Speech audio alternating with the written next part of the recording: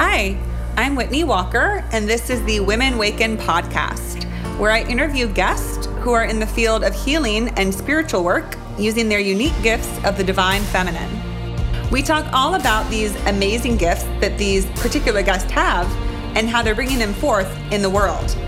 On this episode, I welcome my first-time guest duos. First time having two guests on the show, Lauva and Eric. Lauva and Eric are from the Spirit World Center, the organization that they run, which focuses on shamanistic practices and the exploration of the paranormal. So really cool stuff. On this episode, Eric and Lauva tell us all about shamanism, really breaks down the practice and gets into the intricate, complex details about what shamanism is and how it's really about engaging with the spiritual ecosystem that's all around that. They use really cool terms like that, and spirit advocacy and trance states for shamanistic journeys is really cool. So take a listen, enjoy, and here are my guests. Hello, Eric and Lauva, and welcome to the Women Waken podcast. Hello. It's wonderful to be here. So exciting to have you both. This is my first duo on the show, which is really neat. Yeah, well, hopefully we have enough to talk about here. We're a bit long-winded and we tend to give long interviews, so we have a lot of information for you between the two of us for sure. Yeah, we're excited to be here. Yes. Fantastic. Well, you have some incredible topics and that I can't wait to hear more about. So talk away. I'm excited to hear from you both. So I do want to welcome you, and I'm so glad that we connected. We connected on this new platform called Audrey, which is it seems like a network for podcasters. Yeah, it's really cool. It's like a LinkedIn for podcasters. And it's great for connecting. And I encourage any podcast hosts who are out there, check it out. We are not paid by Audrey, by the way. But it's just wonderful. It's just a wonderful platform because you connect with people you would not, or in other ways connect. So it's nice. Yeah, exactly. And it's AUDRY, not the EY. I know that my dog's name is Audrey, but hers is it was fate. I know. That's what I thought. Okay. So first I'd like to just have you both introduce yourselves. And you both are in partnership. So maybe just share about, that you guys work together, and then what is the work that you're doing? You guys run the Spirit World Center, and you both have strong connections with shamanism, which you're going to talk a lot about. And it sounds like you guys do some, events and rituals around that. And then you also are into the paranormal. So these are all things we're going to talk about. And I'd love for you to share what that looks like right now in regards to your life and your work. Absolutely. Sure. Yeah. Well, the Spirit World Center, we are co-founders of it. And absolutely right. We are partners in life and pretty much inseparable. So we operate the Spirit World Center, which is this place where people can come to learn how to interact with the spirit world through various modalities, right? One thing we say is, different temperaments and talents require different techniques. And so one thing, of course, we teach is shamanism. We have an apprenticeship program in shamanism taught by both of us.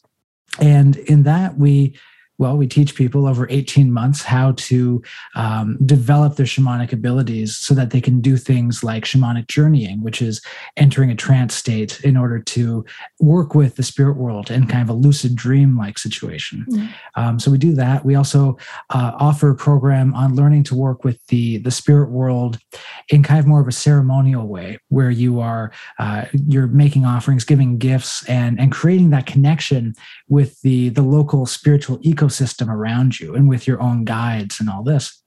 So those are some of the things that we do at the center. And then a big part of what we do also is basically education and basically kind of getting the word out there to the public about the spirit world, to dispel some of the fears and the myths, but also to create kind of a clearer understanding, right? We advocate for the spirits. We do. Yeah, exactly. It's one of these things where it's like when people are going into houses and they're clearing them and it's like, oh, everything is demons. And then they, send, and our response is, well, you know what? Some ghosts are just the little old lady who's sticking around, and like you're just, you're being quite cruel to them when you treat them like this malefic force, right? Yeah. So we do some kind of spirit-based advocacy, but then we also teach people how to deal with a haunted house ethically and in a way that that preserves your rights and boundaries and those of the spirit. So we wear many hats at the center. But anything to add on that? I think it's pretty complete. I mean, we have other plans that are to come. This which we want to have a course about more the body trance that are based on the creation. It's based on the sculpture of ancient civilization and how it's not just for decoration, but actually the posture that they are showing induce trance for specific like healing purposes. So that's something we're working on right now. But it's all towards the purpose of what we're doing. It's towards healing, but also having a sense of connection with something bigger than you, and connection with the unseen world. So it brings meaning to your life, and you can like have guidance and so on. That's we also have another channeling course in the works, channeling and mediumship, that once again, it's a different approach to connecting with that unseen realm, right? So so with that said, maybe it's good to jump into just what is shamanism and what we're talking about here when we're talking about working with the spirit world, right? So ultimately, shamanism is this ancient technique, right? It's one of the oldest spiritual impulses known to humanity. It goes back millennia, right? It goes back to the earliest of humans. And it's based on this natural ability that all humans have. We're born with it. It's our birthright. And that is the ability to enter trance. And it's this neurological thing that happens.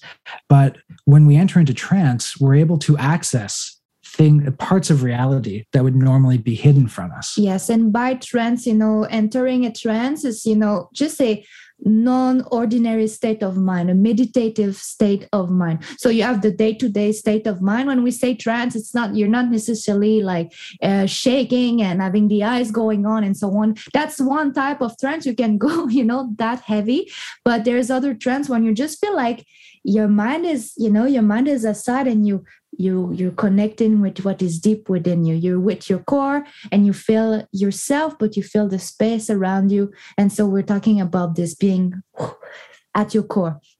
And that's the trance, instead of being, day-to-day filtering what's going on in the day. Mm-hmm. And shamanic practitioners have used many different techniques to access that trance state over the millennia. Of course, the use of hallucinogens and entheogens, but also, trials of endurance, like dancing around a fire for, 3 days until they collapse, or going without food and water, all these, even kind of ritualistic poisonings where you cause so much pain in the body that you dissociate. But of course, these tend to be a bit more dangerous than we would advise for our students. We certainly don't endorse them. What we find, though, is that drumming really works. Yes. And this is because what you're trying to induce is this neurological change in the body. And a drum beat of around 210 beats per minute has that effect. And, it puts you into that hypnotic trance state. And then you can access different parts of reality. And the thing about that trance state is that, it really is something that is not unique to humans, right? I like to mention that you can hypnotize a chicken. You basically, they have like contests on how long you can keep it hypnotized. You put the beak down on the ground, and then you take a piece of chalk and you slowly draw in a straight line away from the beak. And it will just be enraptured by that line and in a non-ordinary state of consciousness for like half an hour. And that's where the competition comes from. So, even animals can enter that trance state.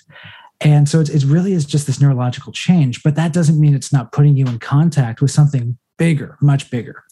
And so what is that much bigger, right? So your early shamans back in the earliest days of human civilization and pre-civilization. They were sitting around the fire. They were, maybe entering these non-ordinary states, and they were connecting with this spiritual ecosystem that was around them that was normally hidden.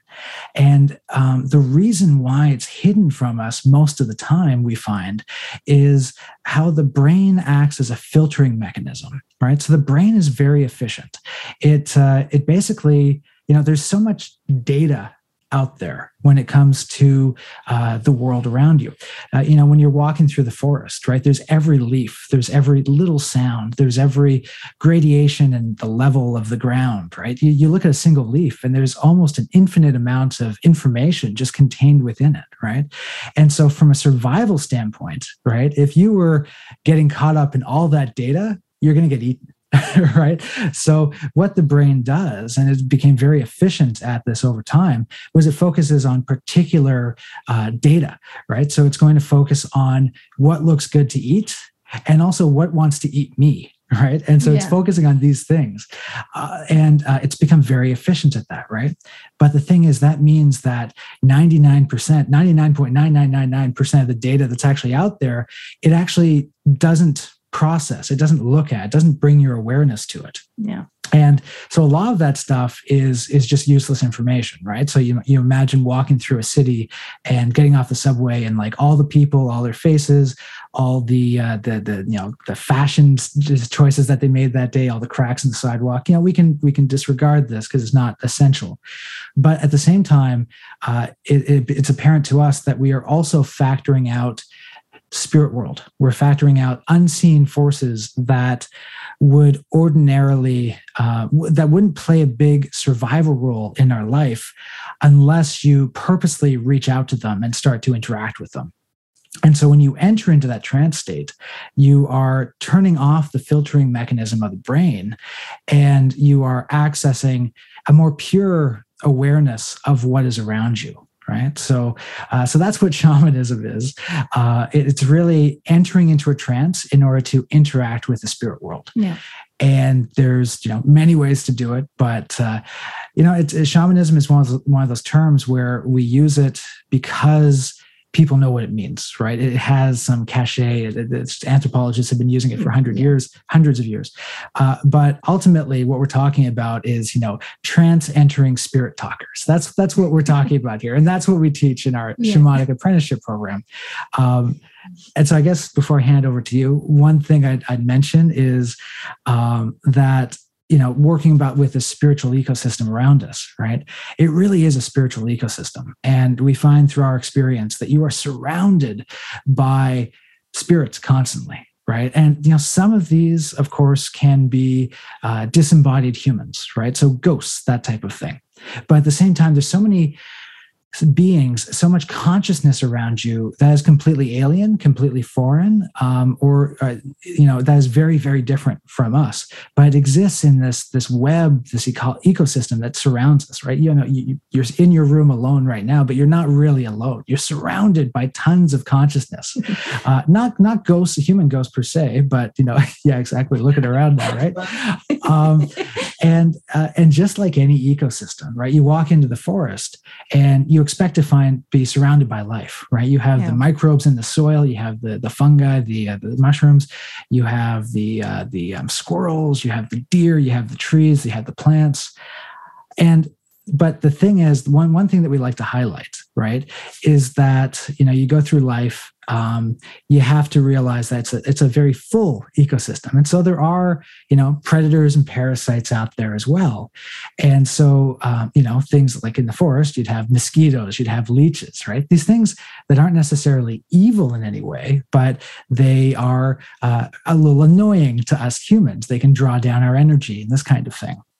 And so to us, it's very important to educate people on the fact that they live in this ecosystem. They can connect. And so they can equally connect with these positive beings and enrich their life by bringing these energies and these consciousnesses into their lives for guidance, for help, for all these things. And then they can also learn to protect themselves from anything negative, right? One thing that Laova here is incredibly, incredibly sensitive to spiritual energies. Yeah. And of course, when we started dating, one thing that we found is that if we went to an antique store, right, we'd have a fight the next day. Yeah. And it was one of these things where it's like, okay, we finally learned. It's like we didn't cleanse after we left that place, after we left the antique store. We didn't cleanse what we got. We didn't. And, you have so much, first off, psychic residue that gets on anything that comes from a person. Right. Mm-hmm. And then also you think, okay, any antique store, any thrift store, a lot of the time, the original owner of that is deceased. Right. So you have that kind of energy that attaches. You might even have bits of consciousness on it. And at the same time, any kind of parasitic beings that was on that other person might come with it. Right. Yeah. So this is an example of the type of thing that you start to notice when you realize, okay, there is a unseen ecosystem around us, and it offers a lot of possibilities, but also it offers a lot of things that are good to take care of and to keep in mind as we go through life, to protect ourselves and also to empower ourselves. So that's my pitch for shamanism and the spirit world. Thank you for that. I have so many questions, just so many things I'm thinking about. First of all, I just love some of the terms you're using that I've never heard. I've never heard the term spiritual ecosystem. I talk a lot on the show about the interconnectedness of everything. And I talk a lot about nature and how nature is such a good analogy for so many things in life, because everything is underneath the surface completely connected. There's nothing in nature, in a forest, that doesn't affect another part of the system. Its root system is just alive and connected. And now I'm having this visual of that everything around us and what we think is just clear air is the spirit realm, consciousness realm, and there's the whole ecosystem there. So what a concept. And of course, what comes to mind is what you said, is that when you learn to sort of connect with it consciously, it can really, I imagine, be a pretty transformative experience. Yet, most of us move through this world so recklessly and so, focused just on what we're looking at, what we're doing, that, most people have no idea that there's anything else there. So that just makes me, think about all the things that we're really, sort of gliding over, that we're not even taking advantage of or acknowledging in our field. Absolutely. Like even the spiritual hygiene, example, right? Yes. A lot of people, they go through life basically in the condition of never having taken a bath. Right. And so you can imagine, if you never took a bath in life, you're going to be covered in dirt. And let's say then you go to an antique store and you pick up a bit more dirt. You're not even going to notice, because you're just being weighed down by all this dirt from an entire lifetime. But if you start getting into regular spiritual cleansing, and taking care of your spiritual hygiene, just like you'd shower, then you can really empower your life, feel a lot better. Of course, one of the things that ironically happens is that suddenly, when you don't have all that dirt on you anymore, when you go to an antique store or something, you pick something up, you might feel it, because suddenly you notice the little piece of dirt that gets on your head, right? Yes, you start to notice what belongs to you and what does not belong to you. Mm-hmm. And so in that way, sometimes you feel like sad or down for no reason. And you're like, what's that? But then you can cleanse and you feel, then you feel better. And it was just something that does not belong to you. And so you're just sending away. You trust that the universe will send this energy somewhere it belongs. So, yeah.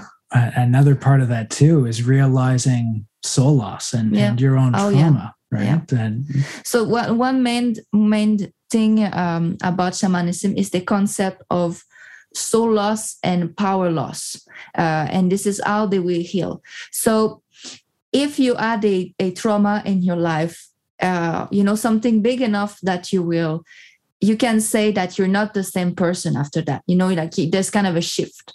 Then in shamanism, they call that soul loss. And it's a part of you that just is going to hide away in the spirit world. And then you have kind of a hole in you. And usually this is how people will describe it. They feel like there's something missing. They feel they're empty, or there's a void inside of them. Usually what happened when what caused the soul loss is close to any kind of abuse, any kind of also big accident like car accident that it's enough to a big shock, or anything that causes a coma will do that. Yeah. And a big part of the shamanic understanding there is that, soul equals consciousness, right? Yes. And so there was a part of your consciousness, something was so horrific, so terrible, that a part of your consciousness literally takes the felt experience of that trauma and then basically breaks off from you, heads off into the spirit world, heads off into these consciousness realms, so that your essence, your main self, right, doesn't have to feel the trauma of that, the felt experience of the trauma. It might have a memory, but it's not accessing that felt experience, which was too hard to process. But then it causes people to go into kind of self-sabotage behavior, into addiction and anger and so on, kind of coping things going on, because there's the void there. So it's kind of a signal to say, hey, you need to kind of heal this from this event. And then what we do as shamanic practitioners, that we call the soul back home, and then retrieving that part, then we say, okay, you retrieve it. Now we have to integrate it so it doesn't go away again. And so we find ways to make life easier, to heal from what happened at that moment.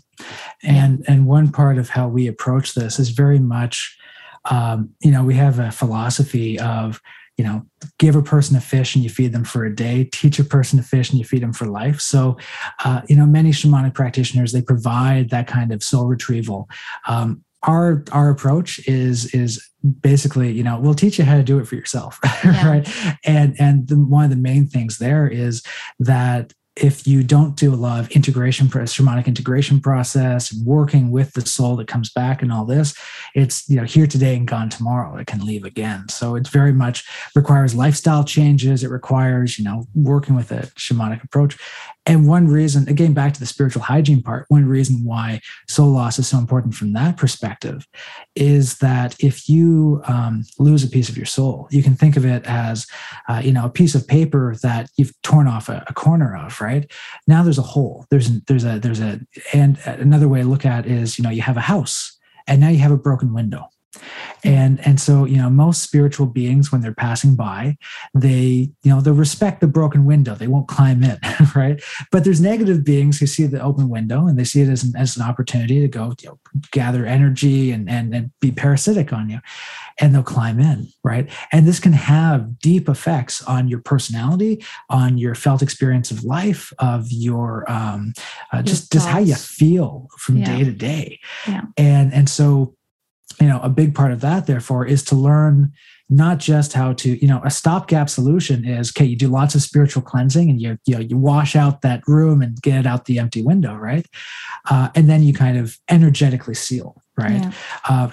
But ultimately, this is kind of like, when you have a broken window and you put up the plastic on it, right? You tape it up. The long-term solution, that works, but you'll have to keep clearing that area out and then putting up that plastic because it keeps getting broken into. It's a temporary solution. The long-term solution is addressing that soul loss and basically, providing that new window to keep things out.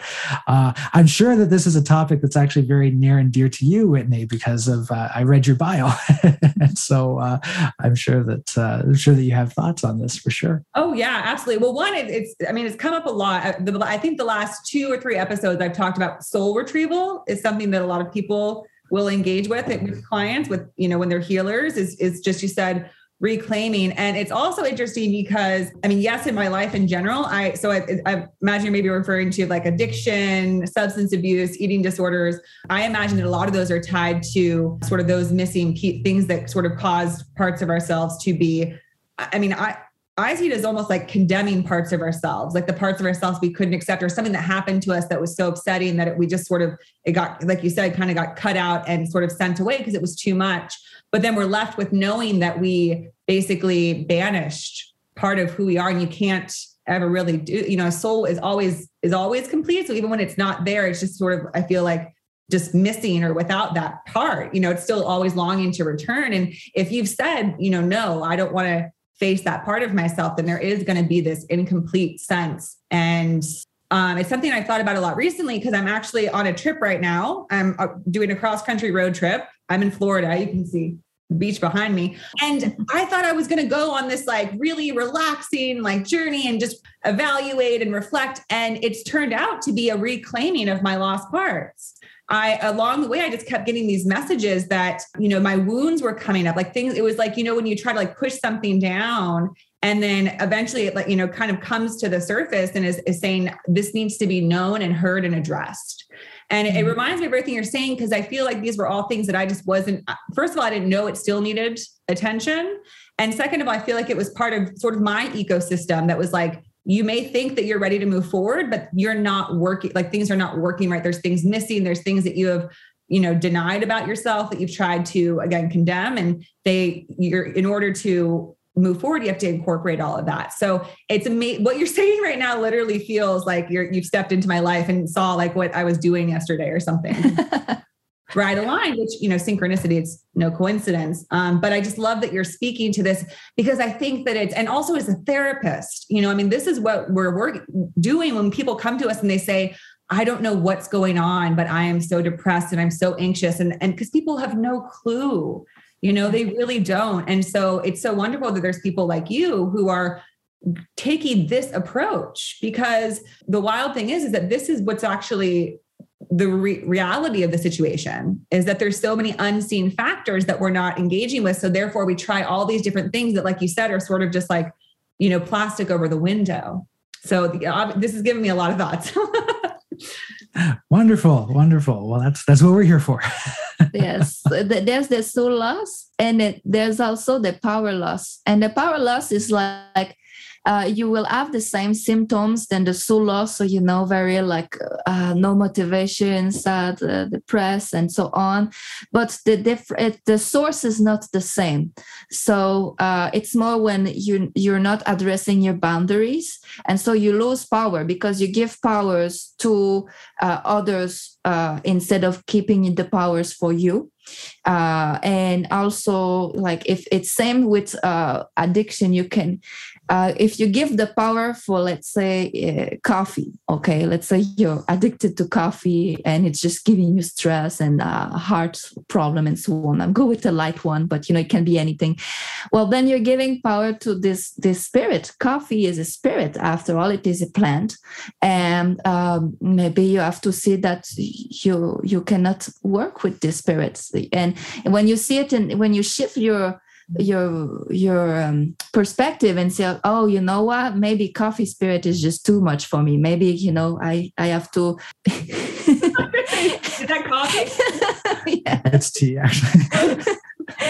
Like, I jive well with the coffee spirits. We're bud. Your bodies. And so you can do that. Same with food addiction. It's funny, we talk about that. I was someone with food addiction. I could have taken, I had a very depressed moment in my life where I took like 40 pounds in like 2 or 3 months. I was gorging my emotions at that time. And I didn't even know at the time that it was an addiction or a problem to eat. I thought it was just something that people do. You see that on TV. It's not as, like alcoholism or drugs. It's like kind of socially accepted to some degree. Sounds taboo, yeah. Yeah. So I didn't know it was. I thought I was just sad. I was eating. I know it was bad, but at the same time, I didn't know it was a real, addiction. Aren't you supposed to eat ice cream after a breakup? Like they see it on TV all the time. Yeah.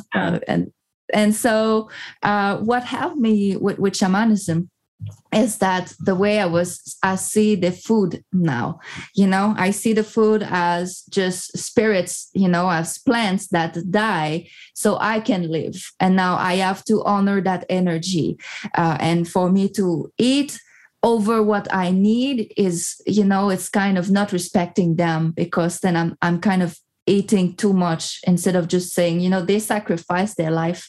It can be animals, it can be plants, it can be all these type of animals and plants. And you think about it, you have in front of you your plate, and you're like, wow, well, that fish, it gave its life for me. So I better, find something good to do with that energy today. This is when I sit in front of my meal, this is what I do now. And I thank the fish, or I thank the plant, and I say, thank you for your energy and thank you for your life. And then, yes, I eat. I honor what I have in my plate. It's a big change when you kind of give up, let's say, eating for pleasure, and when you realize, okay, I'm eating life here, right? Whether it's broccoli or whether it's fish or anything, right? Yeah. And that's like, well, okay, I need to eat life in order to live. This is part of the game that we play while we are living, whether you like it or not, right? And, even vegetables, you're eating life. And therefore the question is, how much do you need? And not to overindulge. This kind of shifts when you start thinking about the consciousness, and then coming back to, your web of nature, right? And your web of consciousness out there. When you start treating, kind of looking at from an animist perspective, that there is this consciousness in everything, and therefore how do we interact with it like it's our brother, like it's our sister? How do we interact with this world around us in an ethical way? I was in one of my vision with my guide in the spirits here, and so I point here. We have a window, sorry, but on our property, they say you are like walking dirt. And that really, really make a difference in my mind, that we are earth. We're just walking along. We're living right now, but we will return to it. We're a part of it. And when I see that, I'm like just a little piece of earth walking around here and there. I'm no different from the forest. I'm no different from everything that I eat. I'm part of the ecosystem. I'm just, a certain shape. And maybe we feel not as grounded because we're not like the trees, right? We don't have our roots grounded in the earth, but we are little. I really see it. We're little pieces of earth walking around with our water inside of us and so on, and distributing like all the organism. We're dirt that's come from the earth, and we even provide services to the vegetables and such. We carry their seeds, we help them propagate and spread, but we're deeply ingrained in that web of life, to the point where ultimately, when we pass on, right, whether we are buried or cremated, our energy is going back to this earth. If we're cremated, our heat energy and then other parts of us get distributed back into the system. And if we're buried, right, we go back to the earth eventually. If you die at the base of a tree, eventually that tree is going to eat you, because literally the dirt that you are will go to it. So, we are very much in that system. Yeah. That's so fascinating to think about. And I just love that. I mean, I just had a visual when you said, we're just walking dirt. It's sort of like, there's dirt, and then it comes almost like in a cartoon, like it just becomes like a person that's walking and then just like goes right back down, like almost like just like a wave of like, sometimes you're a part of the whole, and then other times you're like a cresting wave, and then you go back into it. And there's really no difference between us and the whole dirt floor. Totally. Exactly. I do have a question, when you speak about, overeating, and I've been there, I've struggled for most of my life with an eating disorder, binge eating. And, you probably know that experience when there's just not enough, and that's the case for any addict. Like it doesn't, and you recognize at a certain point, you don't want to, like when you're in the middle of binge, you don't want to think about the fact that it really doesn't make sense to be eating this food. It's not keeping you full. You're over full. It's just something that and I've always thought that it's like you're seeking something, and you're seeking life force, you're seeking love, you're seeking, God, if you will, but you're not taking, it's like a bucket with holes in it. It's like nothing is being sustained. And so I wonder, from a shamanic perspective, how do you see, like when you're in that state with food, what's going on for that person when they're not, because, you guys said, like when you appreciate your food, you probably just need that one plate of food, and you're recognizing that you're honoring, you're blessing this food, you're intaking it, you're kind of becoming one with the food. But if you're not in that mind space, I guess, you aren't ever going to be satiated. So I'm just wondering your all thoughts and how you were able to kind of overcome that, because it's something that so many people struggle with, because food is delicious and the experience is pleasurable. And it also helps you to avoid, right? When we're having these powerful emotions, I've had times where it literally felt like I was magnetized to food. Like when I had these emotions, I just couldn't do anything, but I was just like, just give me food, please, just give me something. And it almost feels like you're under a spell. If anyone's been in a really intense binge, it's like you're just in this mind, like this almost a trance. You talk about trance, but it must be a different kind of trance, not the connecting, unified consciousness trance. So any thoughts on that? I would love to hear. Oh, yeah. So there's many things going on with, first, the thing to address is your relationship to food, the vision that you have. And yes, it's true that when you're just seeing at something delicious that you can take and will give you comfort, then there's almost, for me, it was unstoppable. Even though I knew in my head, it's like I should stop. I would continue to eat and go down the bag of chips and then probably have cookies and other stuff, like, just all night long. And yes, you feel like you have no power. And so that's that part with the powerless. It's like you give your power to the food. So you have to take it back. Now, how do you take back is, there's many ways to do that.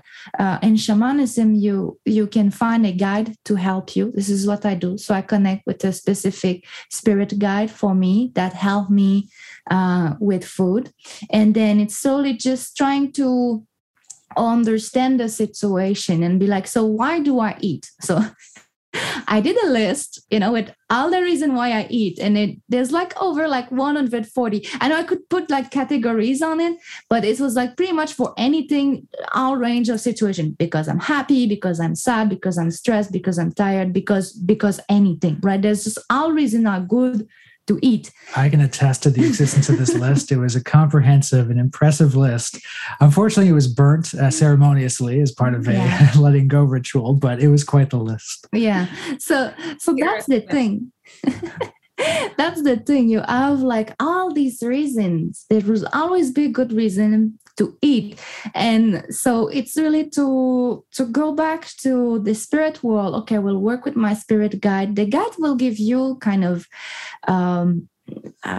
personal advice and how to work through things. Is there a soul part missing? Is there something missing there? So there's this.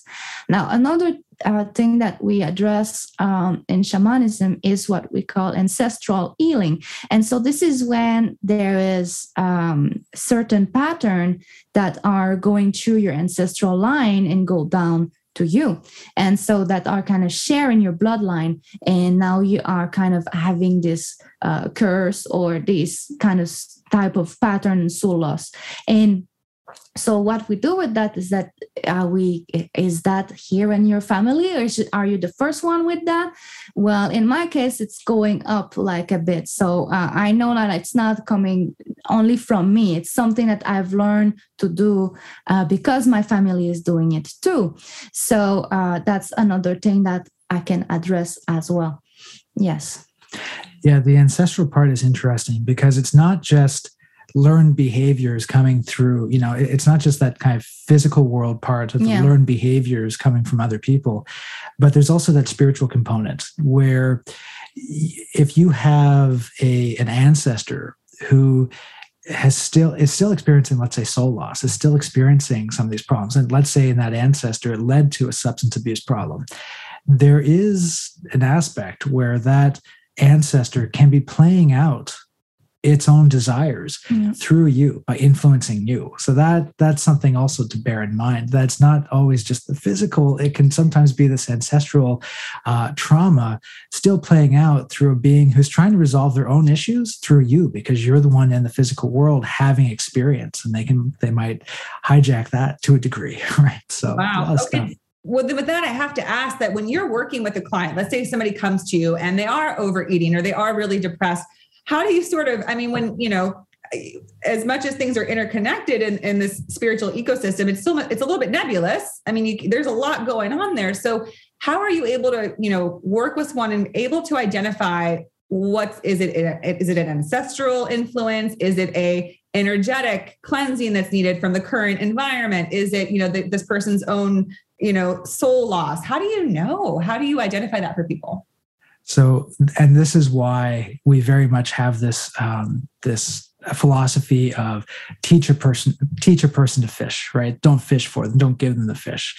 And so it's one of these situations where it's going to take a lot of work, right? Yeah. It takes a lot of work, and it's not, anyone who tells you, okay, just come into our virtual office here and sit down and I'll have you fixed up in half an hour, right? No. It's not how it works, right? And as you can see, all the components that can be at play within a person's life, ancestral trauma, it can be learned behaviors, it can be soul loss, it can be attachments. There's even the possibility the land that you live on is affecting you in a certain way, right? There's so many different possibilities within this spiritual ecosystem that you live in.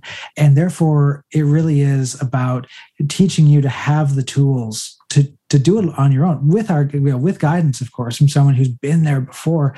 But at the same time, we find that it's so much more effective when the student goes in and is having, daily or weekly exchanges with their guardian spirit, with their guides, to learn and to even be given ceremonies, to be given these steps for how they can heal in their own unique way, right? I guess one thing that we kind of didn't discuss, I don't know if we did, but the idea of a shamanic journey, right? Where it's that entering that trance, it's kind of huge. Sorry, we kind of left that out. A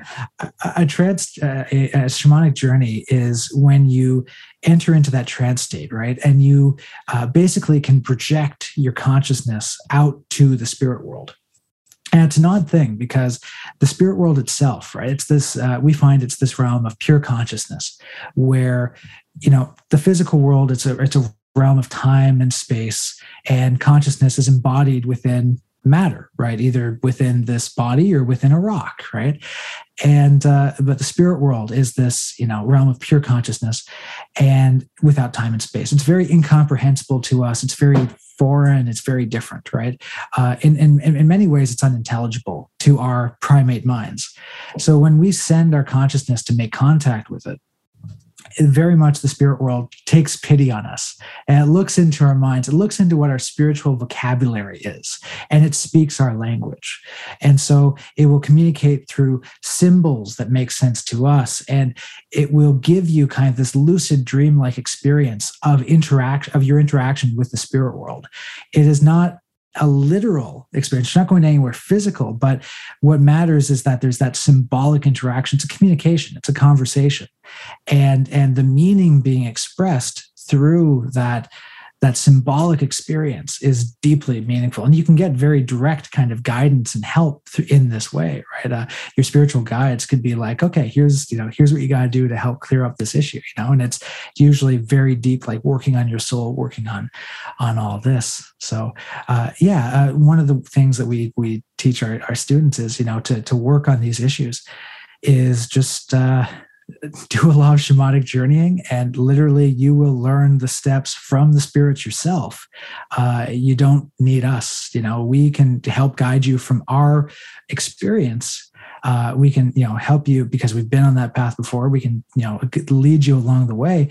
But at the same time, you got to do the hard work of going into that state. That's always what we do. It's like, here's what I've learned. Here's how the spirit helped me and guide me through that.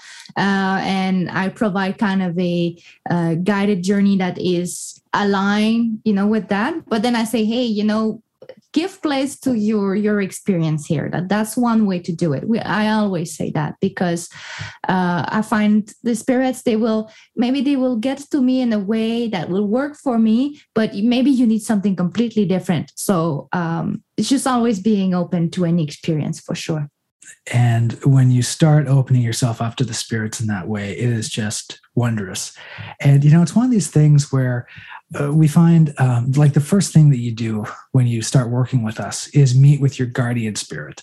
And this is very analogous to the idea of, let's say, a guardian angel within certain, Judeo-Christianity. And then, it's very similar to the idea of a power animal or spirit animal within various shamanic traditions. But guardian spirit is useful because it's very, nebulous, because many different spirits can take on this guardian spirit role for you. And this is a being that's been with you your entire life. It's there kind of to keep you on the path, right? It's been guiding you, it's been helping you out and all this, and it's going to be with you until the end, right? But then you also have spiritual guides, and these are beings who they come into and out of your life to help empower you, to help you through various things, and they get something out of it too, because they help spread their pattern, help spread their wisdom into this material world, manifest it through you. And so these are the types of beings you can work with, but ultimately, it's interesting because these are very positive, benevolent beings, and therefore they really care about your free will. Yeah. Mm-hmm. And they won't get involved unless you ask them to. That's the thing. They might be there standing by, but they're not going to get involved. They might be looking at you and saying, well, Whitney's having a really hard time, but she's having her experience of this existence. And who are we to say, well, she should be playing this game differently, or she should be having her own experience. Maybe she has this deep level soul contract or something playing out. We're not going to interfere. But the moment that you say, okay, my guardian spirit and guides, I need help. Come on in, guide me. I'm giving you all my love and light. Just come help me. I want you in my life. That starts changing things drastically. And, it starts creating things like dreams and synchronicities, all these kind of guidance. Also can create kind of very paranormal confirmation events where it's like a synchronicity, but on steroids, because there's that paranormal experience going on with it, right? There's a lot of stuff that can start happening like that. So it's a very wonderful thing when you start reaching out to your guides in that way. And that's a huge part of the training we offer. And again, so many questions based on everything. One is, now you say everybody has a guardian angel or a guardian spirit. So let's say that, I would say the average person walks through life not thinking about that and not even being aware of connecting or engaging with that. Does that mean that these people are just kind of in the wings, or people, essences, spirits are just in the wings, just kind of, twiddling their thumbs and hoping this person will eventually acknowledge them? Or will they still interact? Because I know, some people who are in no way really connected spiritually, but they'll still have things where they'll say, wow, it's the weirdest thing. This person just popped in my head, or this thing just came into my life. And so even if we don't engage with them, do they still stay in our peripheral and will, offer things at times? But is it kind of like really anything else in life where people can offer you something, but not until you engage and actually see it for yourself and start, working with it, that things really take off? So let's say you start engaging regularly with your guardian, you start talking to them. Will they see that as like a door opening and they'll start being more involved and incorporated in your life? Or how does that work? Yes, so I would say that, let's say the door is closed, you're not aware of your guardian spirit. Well, then you will receive sign, but you will just not take the opportunities, or not. You will be blind to them. It's almost like invitations. Yes, and then when it happened in your life, and you start receiving sign and be like, okay, this is like, I cannot explain what happened here. And then you start, questioning, and then eventually, if you I don't know how your path will lead you to it, but you will find your way to connect with your guardian spirit. Then yes, because you'll just open your eyes even more, and you will, what I like to say is like kind of a vocabulary with them. Some symbols will remind you of this particular spirit. Let's say your guardian spirit is an owl, then you'll be like, oh, I saw an owl. Okay, I what I was thinking, or oh yeah, it's true, something special happened that night, or it's my answer to a question I had. Sometimes too, it's like okay, do it. Yes, it's a good, you're on the path type of symbol.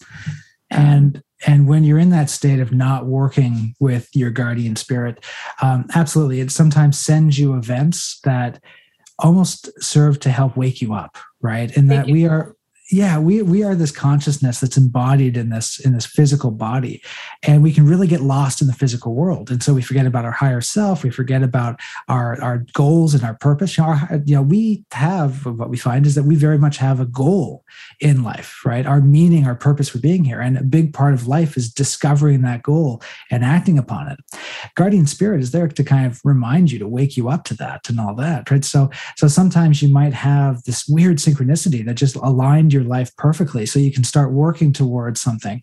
It can absolutely be there in the background to help you get to your goals, right?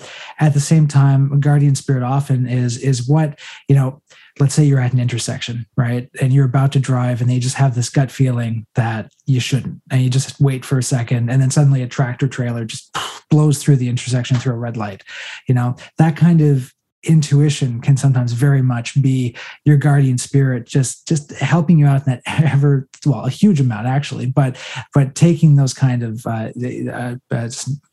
moments. And this is why, you can look at a lot of events, especially strange events in your life, as almost initiation in terms of the ongoing pathway of your life, initiation into becoming who you really are meant to be. Right. Sometimes even a paranormal event like a haunting is sent to you because yes, okay, fine. You've moved into a house where it's haunted by this nice little old lady. But at the same time, you were meant to move into that house at that time in your life to remind you, let's say, that unseen presences do exist, that there is a spiritual side to life because you were getting too lost in the physical. These kind of initiations happen throughout our life.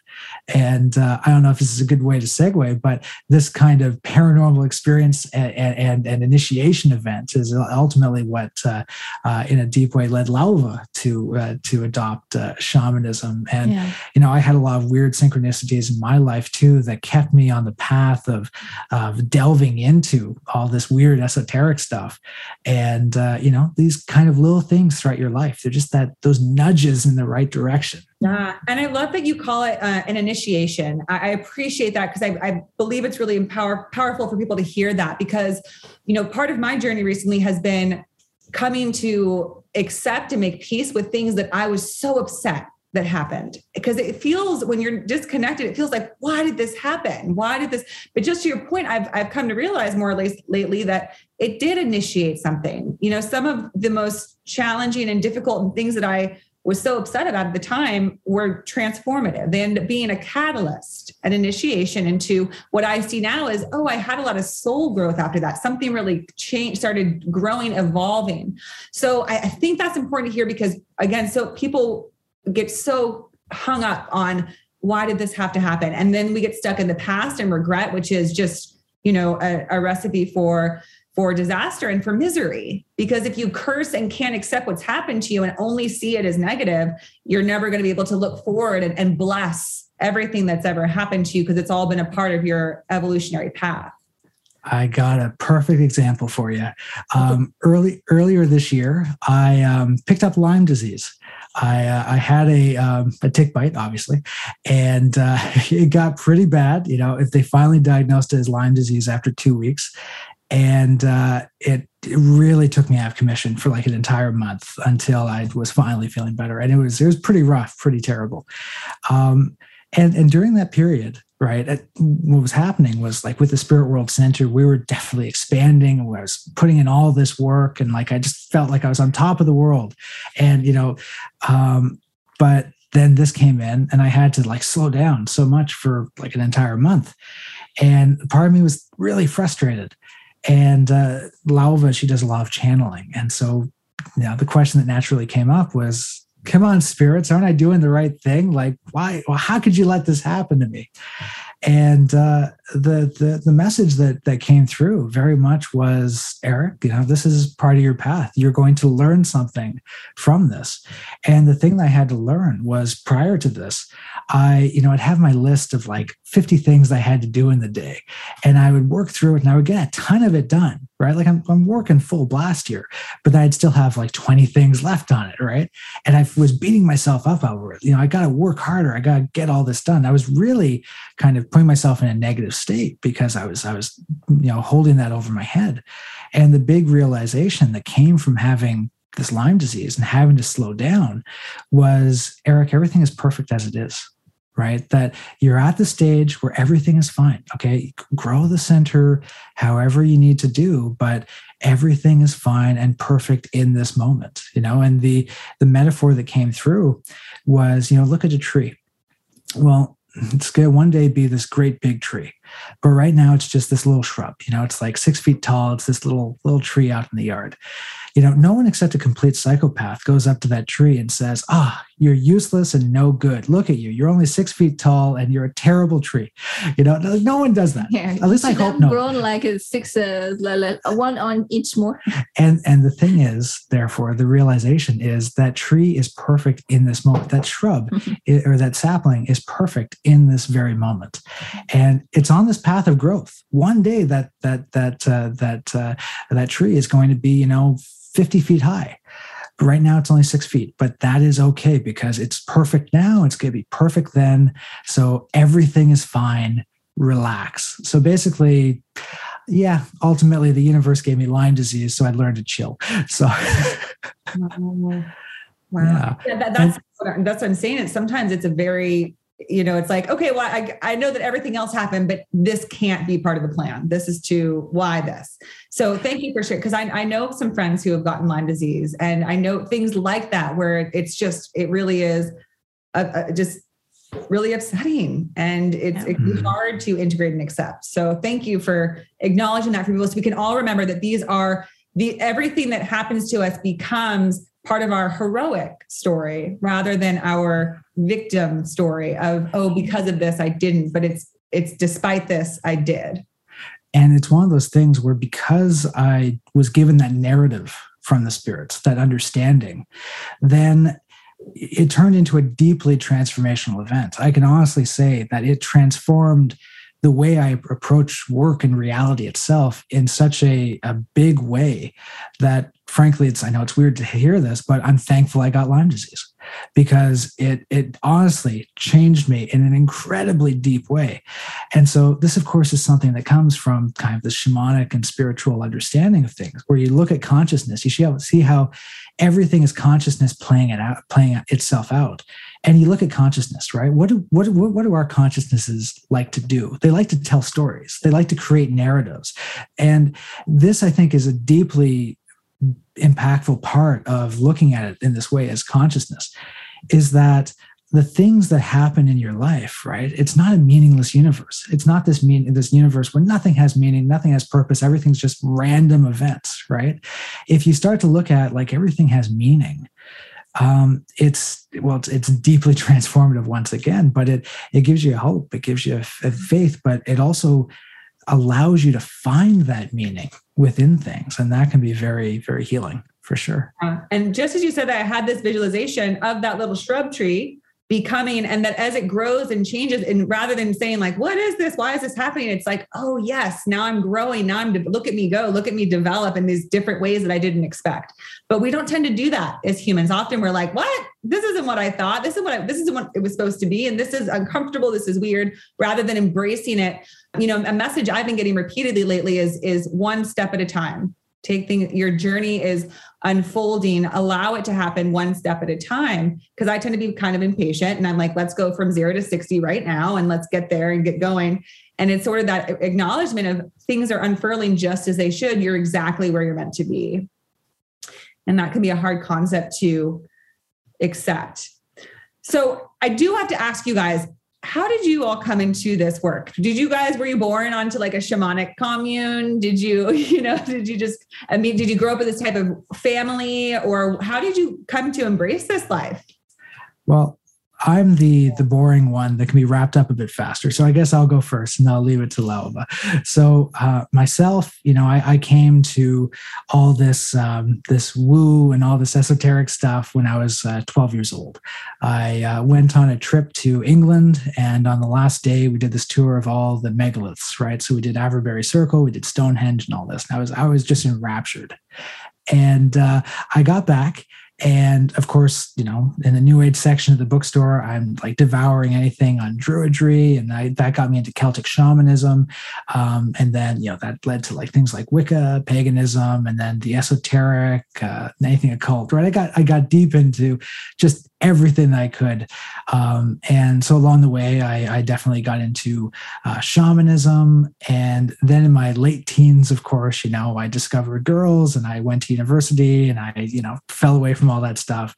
And then in my early 20s, I got back into it. Right. And that just led to me walking away from my corporate job where I was suffering my own power loss in that situation, even though that was a fantastic career. Everyone was, everyone was looking at me like this 24-year-old guy who had figured it all out. And I'm like, yeah, but I'm hating this. So, I walked away from that, and that just put me on this path of spiritual exploration, of looking at all these things I'd been aware of before and saying, okay, let me dive into this as deep as I can. What will I find? And that, of course, led me to delve deeply into things like nature spirituality and shamanism.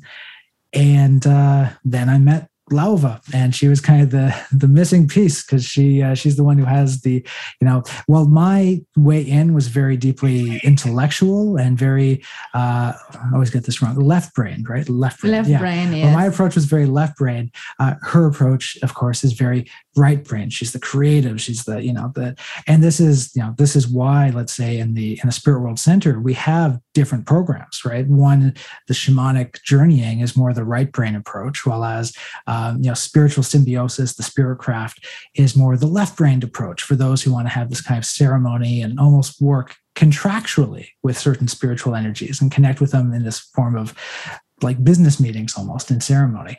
And so there's that divide, and that's something that we started working on. So how did you two meet exactly? I have to know. I love meet stories. When was the moment? When was the time? Where was the place? It was online dating. It was online, but plenty of fish too. So it's not even one of the good ones. But that's a funny story behind it. I was looking for friends, and I'm not good with all these online platforms. And so I was seeing a friend category. And so I subscribed to I create my account, and in the same night, I have like 60 messages from men, and a lot of them are doubtful. And I don't think they look at my profile and what I really wanted. I guess it's what happened all the time, but I wanted to close my account. And they said, sorry, you cannot close your account. You have to wait 24 hours before doing so. And I'm like, really? What is that? And so I was frustrated. And an hour later, Eric wrote to me. He was, he's well-spoken, eloquent. And I say, right now, I just want something platonic. But he said, okay, and then we just exchanged online for a while, and we eventually met. And it didn't take very long after we met that we just, decided to be together, to start the spirit world. And it went very fast. We just felt a very big fusion. It's like we were due to meet each other pretty much. Yeah. Yeah, it went really well very quickly. And then a month in, we had that event, the possession event, which I know that you're dying to hear about eventually. Yeah. But maybe we should go back on your experience to there, though, because I think you need the background before we get to the events. Oh, you're a good teaser. So I grew up in a Catholic family. I was praying like 3 prayers every night with my family. I went to Catholic school. But I grew up also in a haunted house, and my sister was seeing ghosts. It was a 130 years old house. And I was hearing them or feeling them when I had to go to the toilet at night. So it was very uncomfortable. Anyways, so our mother, she said, just pray to God and everything will be fine. And we were praying to God and everything was fine after. But the thing is that it's as if like there's more to it, right? I mean, then we have this experience. We don't really question more than that. It finished to be just a kind of a spooky story around a fire with your friends, and then life goes on. So that was that to me for my, early teenage years. Then I went, to school, and then I had a boyfriend that was, when I was 16, and last 4 years, a very toxic relationship. I finally get out of it, but I felt truly, truly broken. And so I started to delve into spirituality and, meditation. I was, feeling a lot of anxiety in my life, very lost as well, didn't know what to do and so on. Going and decided to go back to school at the age of 20 because I left out a long story. But so it was a very liminal space for me where I just trying to feel better, take back my powers, heal myself, and, being and connecting with the divine. So the more I was meditating, the more I started to have, paranormal encounters. And so one of them was before I met with Eric. It was with, I had another boyfriend at the time, and we were, it was just after his grandfather funeral. So the night we were sleeping in the bed, and I just feel like something wants to connect with me. And I'm like, yes. And so, because I'm curious, and I didn't expect that, but my mouth opened and the spirit went inside my mouth, and I kind of feel like it's went in my brain, and I was not comfortable anymore. But then that was worse. My head turned and looked at my ex-boyfriend with big eyes, like big eyes, like owl kind of eyes. And I was not speaking. I was looking at him, and he was like, what's going on? I could hear him, but I could not do anything about it. And then in my head, I heard, Gab, it's Dad, take care of your family. And then went away. And I start crying, and he's like, what was that? What's going on? It's like, you will never believe me. You'll never believe me. And he said, just tell me. I mean, it's already weird. So I said, well, I think your grandfather went into my brain to talk to you. And he's like, what? But then he believed me, he believed me. And I said, the thing is that when I told him the sentence, he said, Dad, because I didn't know that his nickname was Dad. I mean, to me, it's odd that especially in French, that his nickname was Dad, when it was his granddad. So it kind of was a confirmation event for us, be like, oh, okay, that was really him, there's no way I could have known that. So yeah, it actually said, hey, it's Dad. Yeah. Which would, it was very strange. And that was actually your ex's nickname for his grandfather. Yes. Yeah. Yeah. And then you had the other event around that time with the mirror. Yeah. Yes. Oh, you were talking about, I had a lot of events. There's three here, actually, that really start things off. So that happened. And then, yes, not long after that, something else happened. And we, again, with the same poor guy, we went to my family. And so my family house, it was a new house. It was not the same haunted house, but this one was haunted too. And we didn't know at the time, but now I highly, it's just normal when I think about it. But it's a whole house. And we went in the attic to clean. So I cleaned the attic for my parents. There was a lot of stuff that was mine because they just moved, and there was stuff that was still my stuff that I didn't sort through. And so then, we had a regular day. Then we go to bed, and I have to kind of describe how the room was set. And it's that you have the room, and the bed was, it's a double bed that is on against the wall. Okay. And on the floor, there is a one single mattress that we were too lazy to take out because my sister, the day before, she was sleeping there with us. It's a small house. And so we just let it there, and it's important for later in the story. So we went to bed in the double bed. I was the one sleeping on the outside of the bed, and he was sleep. My ex-boyfriend was sleeping against the wall, and so I had a dream that night where I was mixing with my hand a salad in a bowl of glass, and as I mix the salad, I see a shadow appearing and rushing towards me. And the ball just explodes in 1,000 pieces.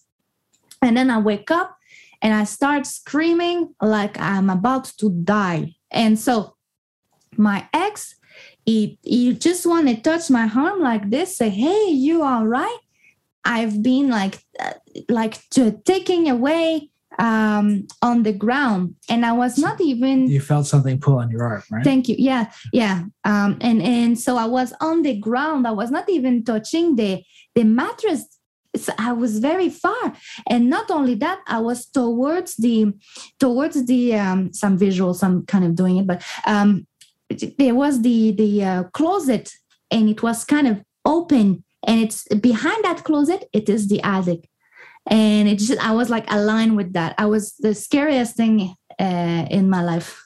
Yeah. You felt yourself completely pulled off the bed. Yeah. And like you went over top of the mattress that was below you, or that was beside the bed. Right. So you were pulled like 4 feet, 5 feet horizontally. That's the thing. And what is weird about that is that my father, he was like sleeping in the room under us. And it's this, it's an old house. Like you hear everything, you hear nothing. In fact, the morning after, he said, you probably just had too much hot chocolate. He was just like oblivious. He didn't want to hear about it. But my mother did hear us. And that's, like she heard us. She went and she came and she said, are you all right? What happened? Because like not only I screamed like there was no tomorrow, but I fell on the floor and it's like, like it's...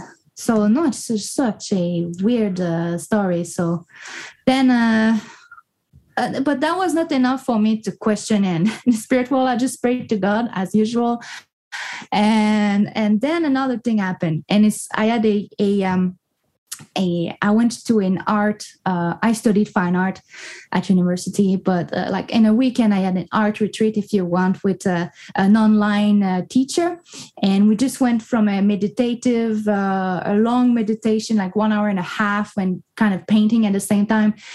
And I was in a trance. I didn't know at the time when I was in a trance. And so I get out of my room. It's at the second story of my house at the time, and I go down the stairs, and in front of the stairs there is a mirror, and then I have to turn to go in the bathroom, but it's as if I felt grabbed, and I stayed in front of the mirror. And then what happened is that as I looked in the mirror, it's as if I was the one in the mirror and someone was me. And so that someone was speaking to me through the mirror as I was in the mirror. I don't know if that makes sense here. Yeah. Okay. So that's the weird part. So I look at the being look at me in the mirror and start talking to me in like, I think Spanish or something like that. Something completely like that I don't know or that I can't remember. But it's just this part, and it was saying you have to connect with us, the spirit world, and so on. And I'm like, okay, it told me things that I have to do, and then I was scared. Then I was like, I need help. Am I going crazy here? What's going on with all that happened to me? So, and then I don't know who to talk to with that. And so I asked my friends, 2 different friends on the same day. I said, hey, do you know medium? Do you know like a medium? I didn't even know about shamanism at the time. And but they say no, but I know a shaman. They both say that. Right. A shaman. Okay, I'll go with that. Like, give me a name. I'm going to go see a shaman. And so I connect with a beautiful native shaman situated in Ottawa. She she was very powerful. Like she asked me if I have like Amerindian root, and I said yes. My grandmother was Amerindian, and she said okay. Then she'd accept to help me. So she pretty much introduced me, to shamanism during that summer. And but the first thing, after like 15 minutes, the first time I saw her, after 15 minutes, we sat and she was kind of just, going down, layered head down. And she's like, I'm going to speak to my guides for you. And she said, you will have a difficult fall. I see you working with children, and you're overdue to work with the spirits. And I'm like, okay. and everything happened. I mean, during the fall, I was living in a duplex. Half of it went on fire. We have to move like 4 times. I was doing art exhibition. I had to move my sculpture to find another garage to finish my sculpture. And I also started to work with children. I had like kind of a contract with a private school and how do you call it? Like the art center. And that was completely out of the blue. You never. Yeah, no. I had one contact. It was just one girl that say, hey, you're working there? Do they are looking for someone? And then from that girl, I had like 5 contracts in a month, and I was everywhere. And then it's just unfold, and I'm like, okay, this is real. Like you can connect with your guides. They can help you with the future and kind of align yourself, prepare yourself, and help others too. And ultimately what you picked up on there was a tower moment, right? Like the tower card, right? So it's like, okay, it's going to be a difficult autumn, and you're going to be working with kids, but you have to work with the spirits. Like, okay, tower, your old life falling away, your new life starting. Well, it was literally a tower moment, because in the tower card, the tower's on fire. I mean, so that's all that's, together. I could not explain all of this in any other ways. And I'm like, okay, I will do it. And so I was working with this lady. And then I also met other people that had an interest in shamanism that I didn't even know at the time. And they guide me to, learn from certain school as well. And so I explored and start practicing deep shamanism a lot, because it was bringing me so much meaning, healing. So that was just wonderful. Do you ever have any paranormal events now? But it sounds like you all work with people who do. So you go to houses that are having, spirits presence, and that people are feeling disturbed. So how do you guys conceptualize that? The paranormal, the spirits that come in, and like, for example, like being pulled out of your bed. What was that about? Like, what were they trying to accomplish there? Why would a spirit do that? What is that? That's straight out of the movie, The Conjuring. Well, once again, it's the kind of the spiritual ecosystem model, right? And so there's actually many, many things that can be going on in a house. So for instance, we tend to assume, it's always going to be, a human spirit, right? And this is kind of the narcissism of humanity, right? It's always going to be a human, right? And when in fact, there can be a whole lot going on. For instance, one thing that we find is that often for an area of land, like let's say a forest, there is a spiritual essence, a consciousness that is almost like the caretaker spirit of that area. Okay. And it's there's actually an old Latin term for this. It's the genius loci, so the spirit of place. And the Romans used to take this very seriously. They would have a statue in their home of the genius loci to protect them in the area, right? And this is, for instance, some hauntings, right? They can be a caretaker spirit that is upset with you, and possibly for good reason. Let's say you move to a place and in the backyard, you're storing old paint cans and they're, seeping into the soil and you're causing environmental damage. In that kind of situation, a spirit might, like a genius loci, a caretaker spirit, might look at you as an invasive species and be trying to push you out, right? So in that kind of situation, it's like, okay, I'm not going to, tell you how to push the spirit out.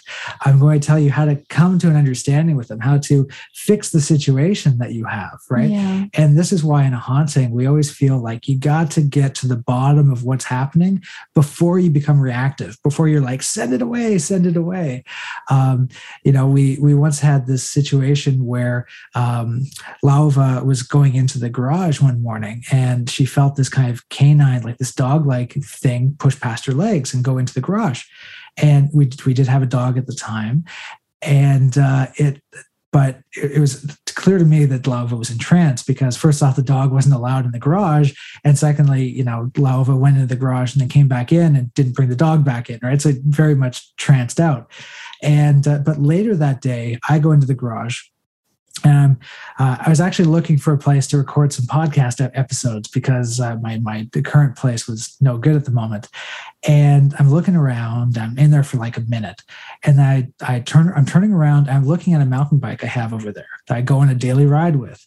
And as I'm looking at it, the rear wheel explodes, and just explodes super loud. And there's just and of course, it's a dusty garage, so I see the shock wave go out like 6 feet, right? And so of course that got me into reactive mode, right? It's like, whoa, something is, and I go and talk to Lauva, and she relates the fact that she felt this being pushed into the garage. And I'm like, okay, we got something in here that's causing property damage. So we grab our drums and we, cleanse the house, and I'm out in the garage, and I mean at this point too, I'm like, whatever did that, get out, and I'm quite upset. And then so later that day, when we come to our senses, Lauva does some channeling, and we ask, okay, what was that? What was that all about? And it turns out that a spirit of the land, a consciousness of the landscape that was very kind of canine in its consciousness, that these spirits of the land who we create this symbiosis with in our spiritual practice, right? We create the situation where we are giving to them and they're giving to us. I scratch your back if you scratch mine, right? I give you these gifts and this energy, and basically they tend to like you and start looking out for you and guiding you and this kind of thing.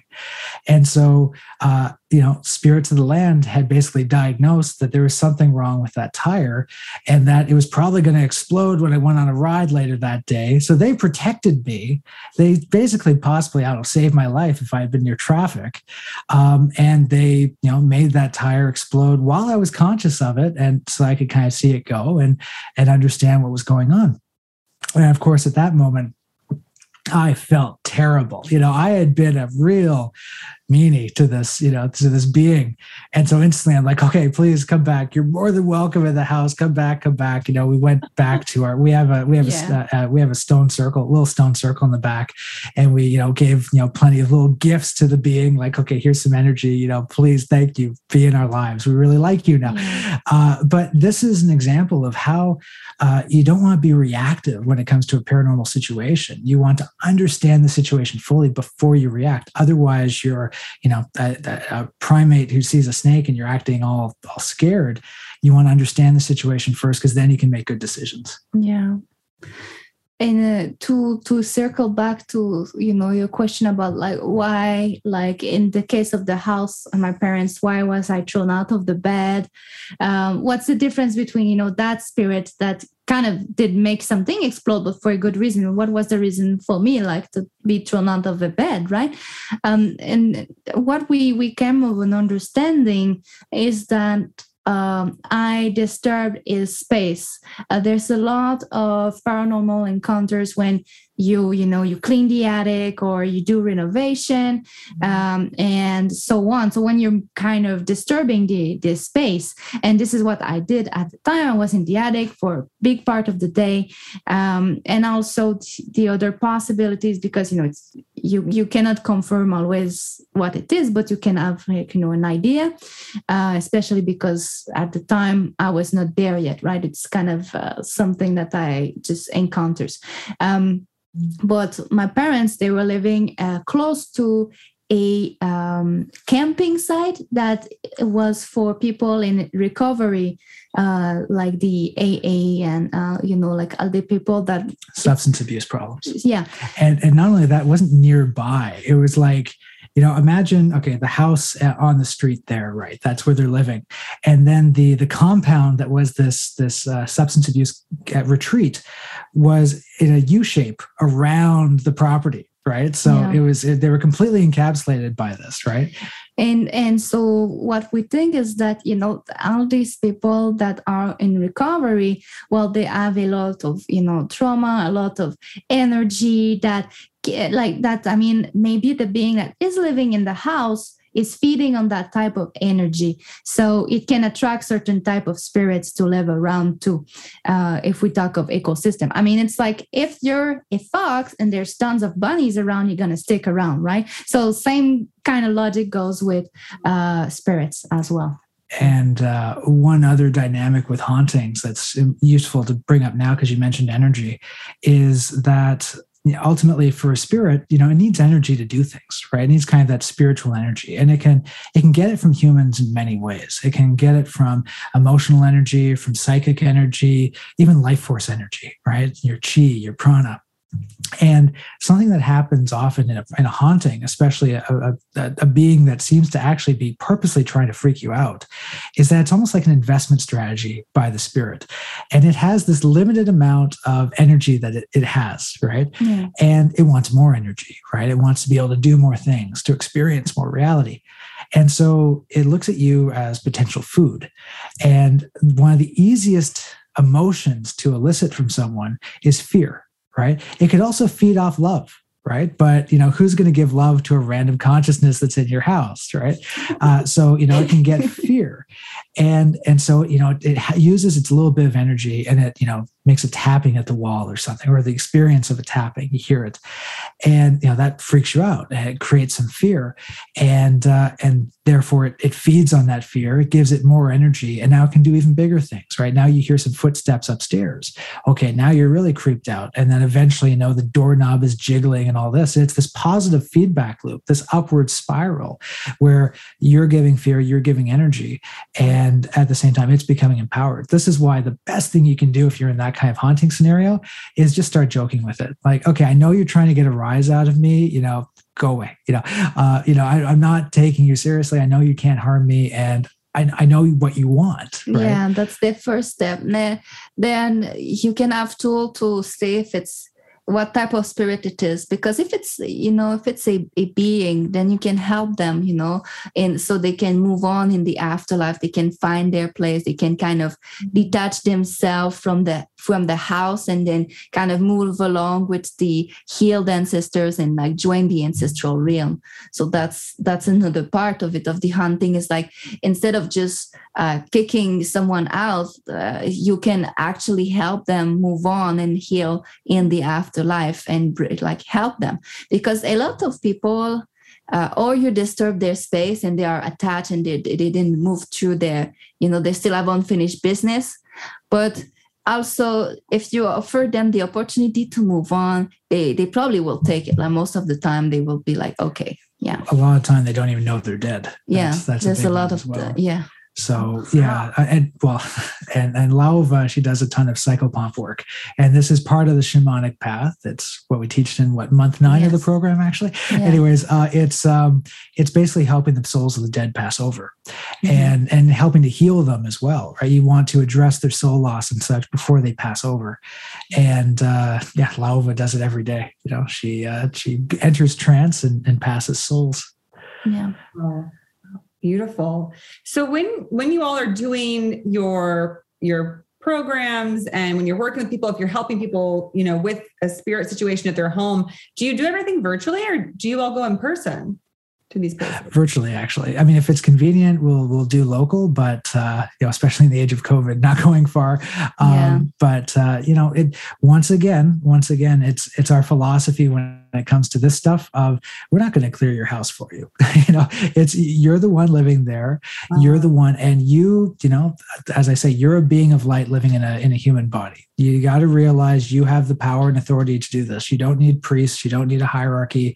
You can do this yourself. You can set your boundaries. Yeah, we explain how to do it. We really want people to be empowered in their house and knowing that they can do it. Yes. So we're all about empowering, and then and then giving the person the tools to do it themselves and throughout their life, right? Teaching you to fish. Yeah, of course, if there's really like persistent case, then that's another story. But usually, like it goes smooth. If it's just a regular haunting, it's like, look, you can deal with it. Kind of a if there's anxiety haunting. If we're talking Amityville horror or anything like that, then okay, fine. We'll help out. But because the big part too is that by being in a haunted house like that, right? Don't look at it as just a problem. Look at it as a growth opportunity, right? We don't want to take that away from you, to come into your own power, to realize I can deal with this haunting myself. I can interact with this spirit, come to an understanding or deal with it, and that empowerment that comes with it. We don't want to take that away from you. Yeah, and then you feel also more safe in your house or anywhere you go. And then the encounters are not as intimidating that they used to be with the tools. Interesting. So I have a question. Why do you all think it is that some people are much more prone to have paranormal experiences and sort of a connection with the spirit realm and others aren't? Because I remember having friends as young as, grade school, high school, who said that they could constantly sense and hear spirits around them, and others that had, just a strong spirits would come visit them and kind of like bother them almost. Like you're saying, like someone who doesn't know they're dead or someone, and other people have nothing like that in their whole life. Why do you think that is? It can absolutely be a natural skill that comes with you.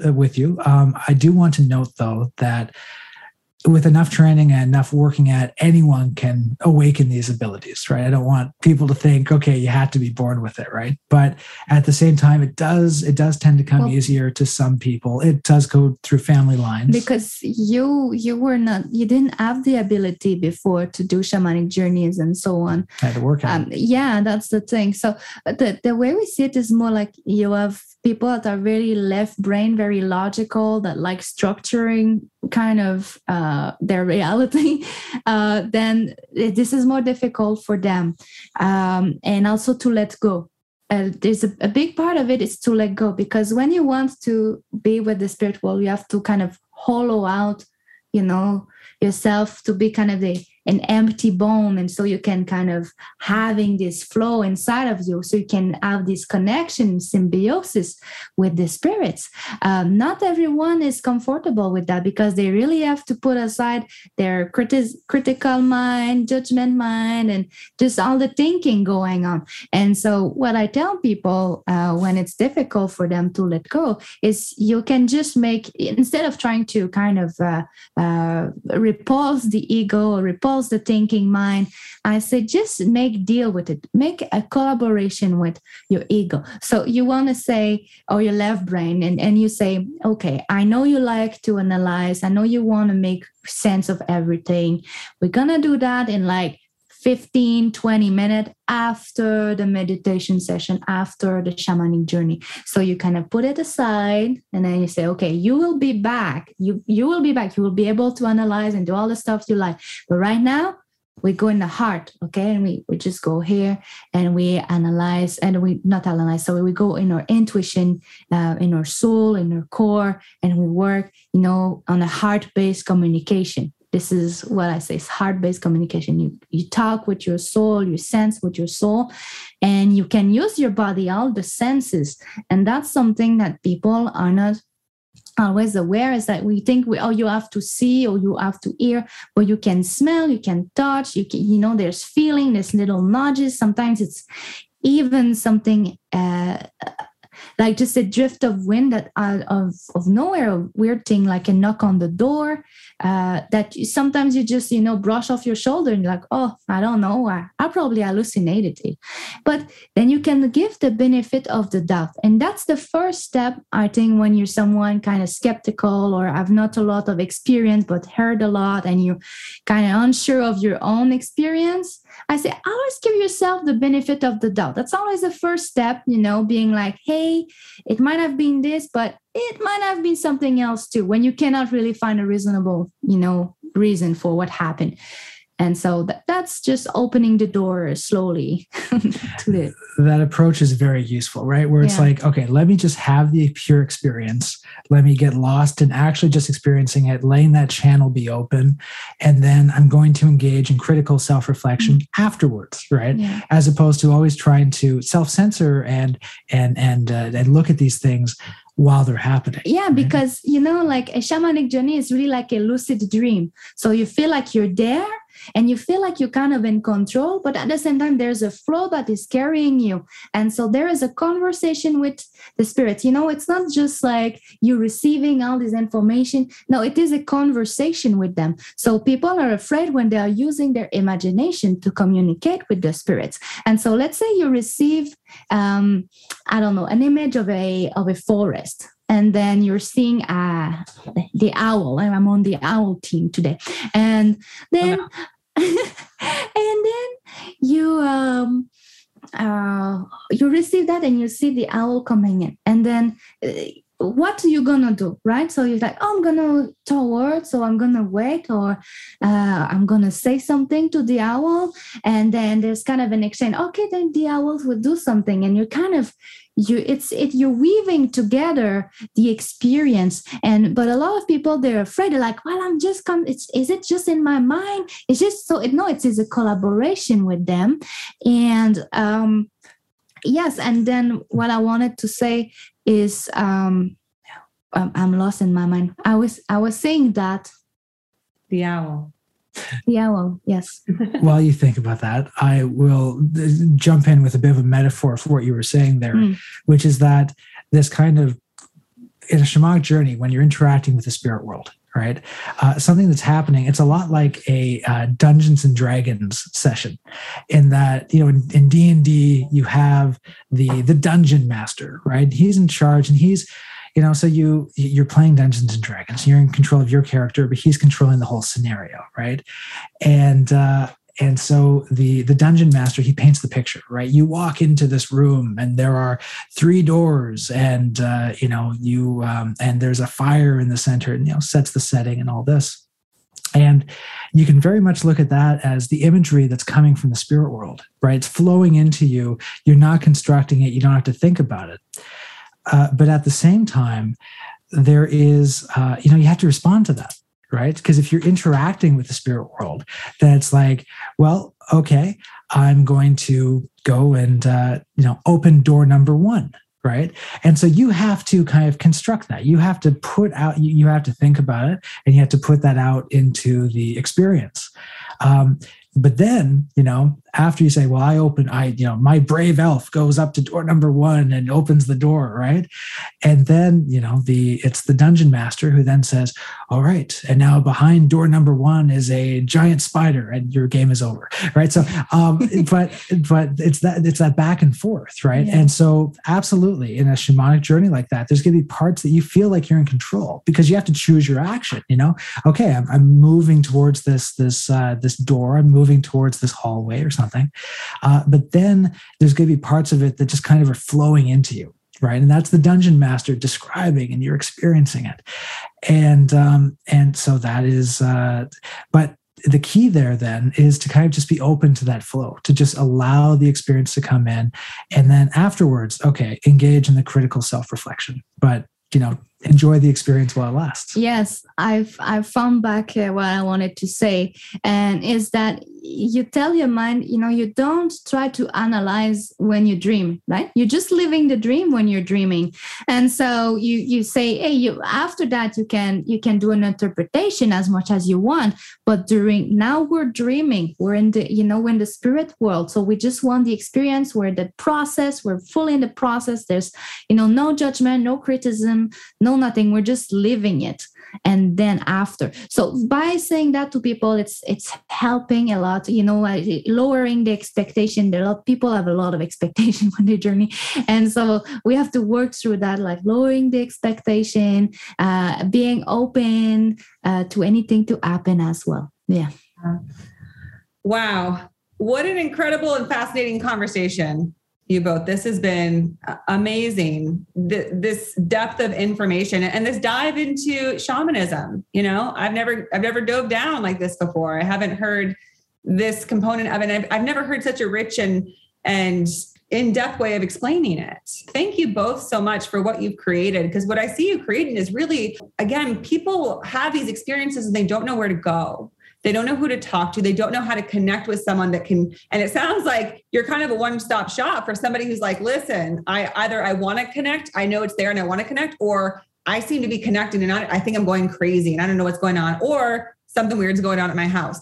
They can come talk to you guys. I see this center is like this epicenter for people who are, because again, I think that more and more people are having these experiences and becoming aware that there's something so much more around us all the time. There's something to the synchronicities. There's something to these messages, spirit animals that we see, events that happen in our life, these catalysts and these big interruptions in our lives.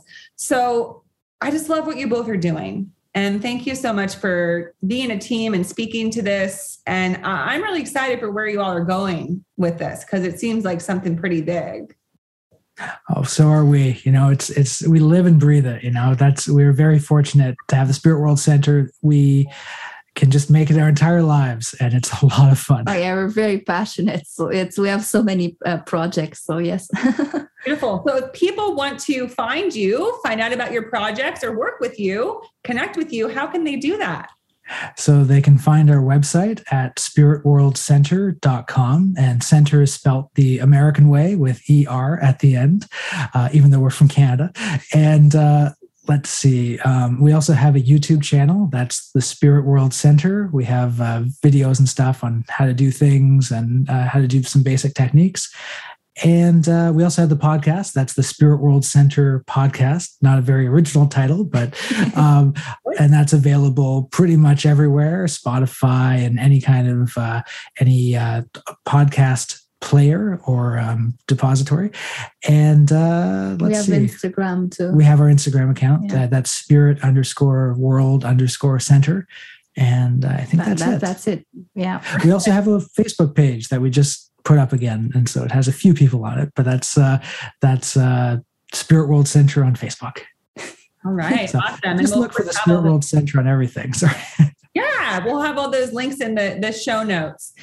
So thank you both so much for being on the show and for sharing your incredible work and your stories, and for giving us such a broad and deep understanding about shamanism in ways that I definitely never knew. And I know that most of the audience probably haven't conceived of it this way. I think of shamanism, all I think is nature, connection with nature, relation with nature. I never really thought of it as, this broader ecosystem and consciousness and all of these things, this trance state. So thank you for introducing new concepts. It's always so important for people to be thinking in new ways, new regards. And I know that a lot of people are going to be reaching out and want to work more with you both. Thank you. Thank you so much for having us. It's been an absolute pleasure, Whitney. It's been so much fun. So much fun. So thank you both. And I'll see you later on your show. Absolutely. Yes, it's going to be a great one. Okay. Thanks again. That wraps up our beautiful conversation with our wonderful guest. Thank you so much for listening to the Women Waken podcast. If you enjoyed this episode, please do share it with others and come back for more. If anything you heard resonates, leave a review or send me an email at whitney@womenwaken.com, and check out the website, womenwaken.com. Have a wonderful rest of your day, and don't forget to let your light shine and keep an eye out for your special gifts and magic.